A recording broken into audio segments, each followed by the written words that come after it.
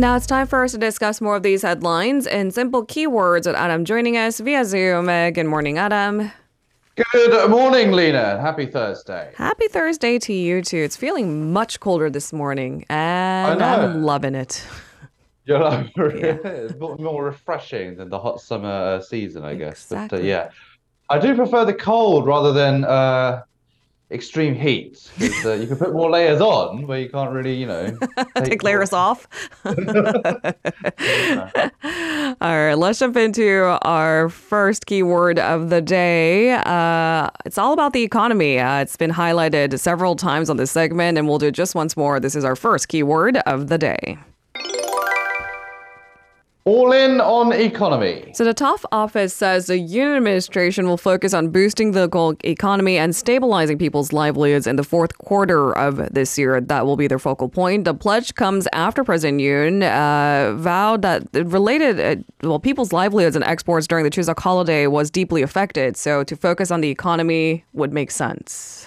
Yeah, so he visited venues that are related to people's livelihoods and exports during the Chuseok holiday. And the presidential spokesperson, Lee Do-eun, said exports in major industries such as semiconductors, automobiles, and petrochemicals have been showing signs of improvement. And he added that the government plans to provide all possible support to ensure that exports continue to recover until the end of this year. Of course, Korea is a very export-dependent country, and so in rebounding exports, they often do equate to better growth for the economy. And he also said the president is more focused on foreign governments and foreign companies investing in Korea rather than Korean companies investing abroad. Now, he cited investments, for example, being made by Saudi Arabia and the UAE.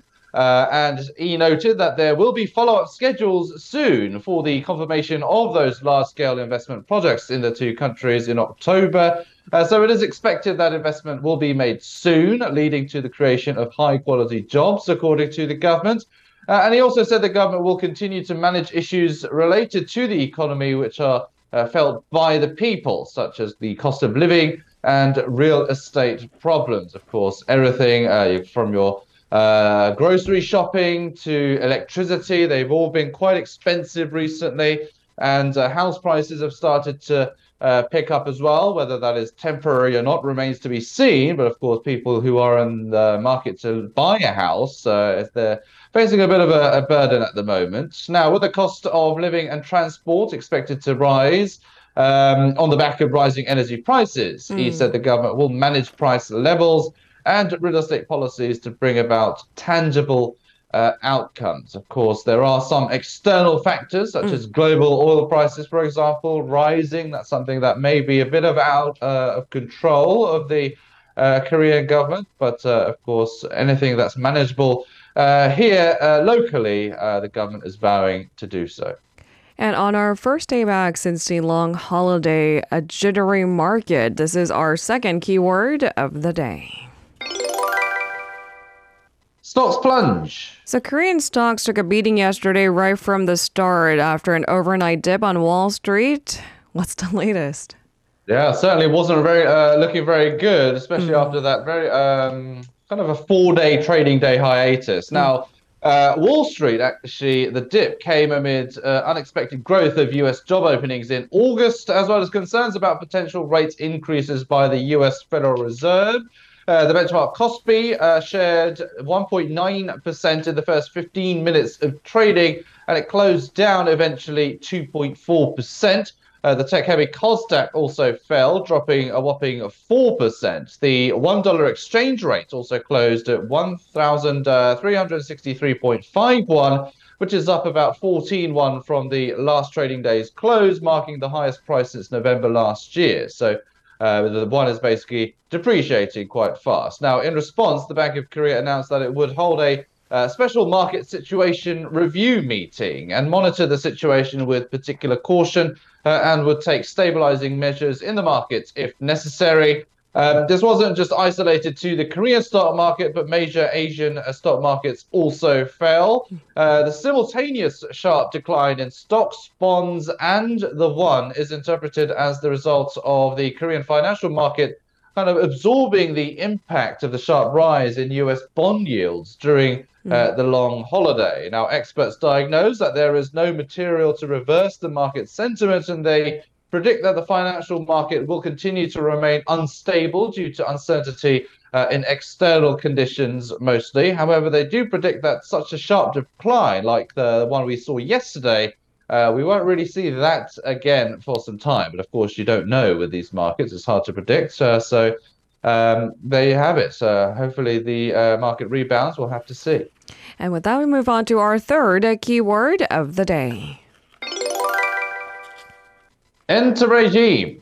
So the Defense Ministry has warned that North Korea's use of nuclear weapons will bring about the end of its regime. The warning comes after Pyongyang last week enshrined its status as a nuclear power in its constitution. It had forewarned that they would do that, and they finally did.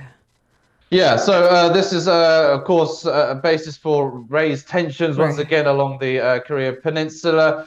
Some harsh rhetoric coming out from the Yoon administration again. It's not the first time that they have warned of this. Now, the ministry says South Korea and the US are maintaining a combined readiness posture that can overwhelmingly respond to any attack from the north. It added, such threats to peace and stability will further isolate North Korea from the international community and worsen the suffering of its people. And the ministry criticized North Korea's ambition to advance its nuclear capabilities, despite the dismal conditions of its people.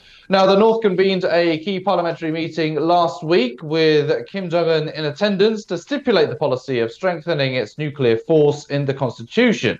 South Korea, as I said, has previously made similar warnings against the North. Meanwhile, the regime's state media also hit back, not really against South Korea per se, but more towards the US.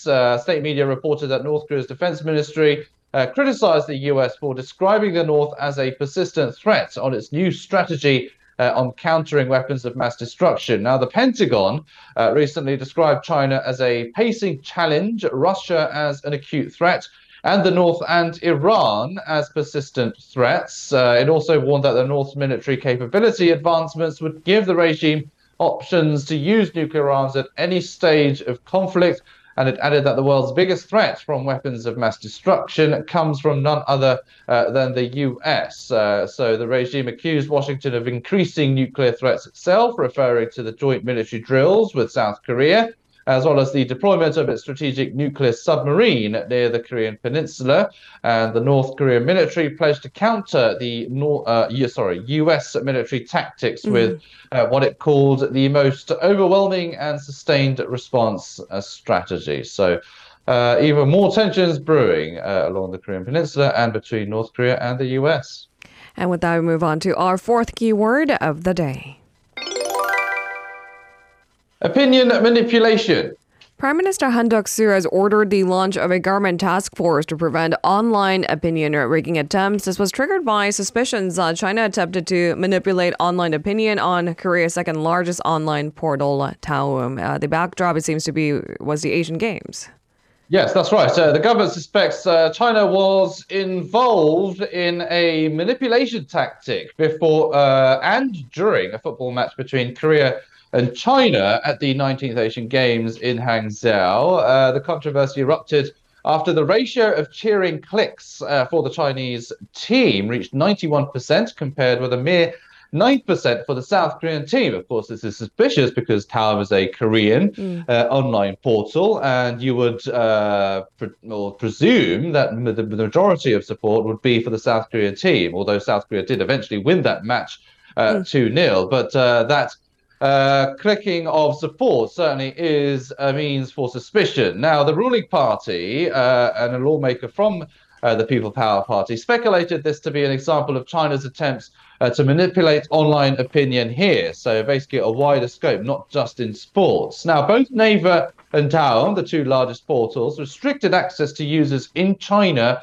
in 2019, actually. But the system could not either block or detect users who employ tools like virtual private networks, or VPNs as they're known, to circumvent the restrictions. VPNs are widely used to give a different IP address to make it look like you're disguise the IP address as if it's in another country. Now, the government fears such attempts could also be used to sway voter sentiment during key elections in Korea. That's why the government and the ruling party are highlighting the concern this time. Now, Prime Minister Han instructed the KCC to create a pan-government task force together with the Justice, Science and Technology, Culture and other relevant government agencies to devise measures to prevent the distortion and manipulation of public opinion. Now, Kakao, which actually owns Taum, said it has suspended its cheering service from Monday, adding plans to request a police investigation into the incident. The government has also asked Kakao to do its own in-house investigation as well. So this is certainly a concern when it comes to elections for the government and political parties, but it just goes to show that there are some risks of potential online rigging and also potential cyber attacks as well, coming from the likes of China and North Korea alike. And you can imagine if you weigh the risk leading up to important elections, swaying public opinion, that sounds much more dangerous and devastating than something like this that sticks out like a sore thumb. Something was so off, 90 percentile cheering for the Chinese team when it's a primarily Korean portal site. Yeah. But I mean, most famously, if you think about the lead up to the important U.S. presidential election, Russia was accused of manipulating the results of that too, right? So we'll have to wait and see if this makes way into better protection, shielding potential manipulation and such. Yeah. And I should also note that this is also a concern for the government and political parties because it's not unprecedented. There was a big scandal, the Duro King scandal, not that long ago, where there was a lot of online rigging involved. I won't go into too much detail into that, but of course, the government and political parties don't want a repeat of such scandals happening. So, of course, they're paying more attention to this incident. Dealing with fake news, dealing with manipulation, need trustworthy journalists more than ever before. All right, moving on to our final keyword of the day. Medical costs. So recent data shows that medical expenses paid by patients in Korea last year exceeded 100 trillion won for the very first time. Can you tell us the details of this report? Yeah, so that's according to the National Health Insurance Service data. The total medical expenses, including ones that come from health insurance premiums and out-of-pocket expenses, the total came to 102.4 trillion won, to be precise. That's an increase of 9.5% from the previous year. Now, of course, the impact of the COVID-19 pandemic appears to have contributed to this increase mostly. The number of people visiting medical institutions for outpatients or inpatient care also increased significantly, resulting in a 10.5% increase in the total number of outpatient and inpatient days. Of the total medical expenses for last year, 44.1 trillion won, or just over 43%, were incurred by the population aged 65 and over, so the elderly. The average monthly number of hospitalization days per person for the elderly was also 3.75 days, which is more than 3 times longer than the overall average of 1.31 days. Now, this trend is expected, of course, to continue with the aging population projected to increase, and as a result, total medical expenses are likely to keep rising as well. The financial stability of the national health insurance system also may be at risk, and there are limitations to raising health insurance premiums further. Health insurance premiums are already close to the statutory limit, and there are legal restrictions on increasing them beyond this point. As an alternative, there are suggestions to increase government subsidies to the national health insurance system.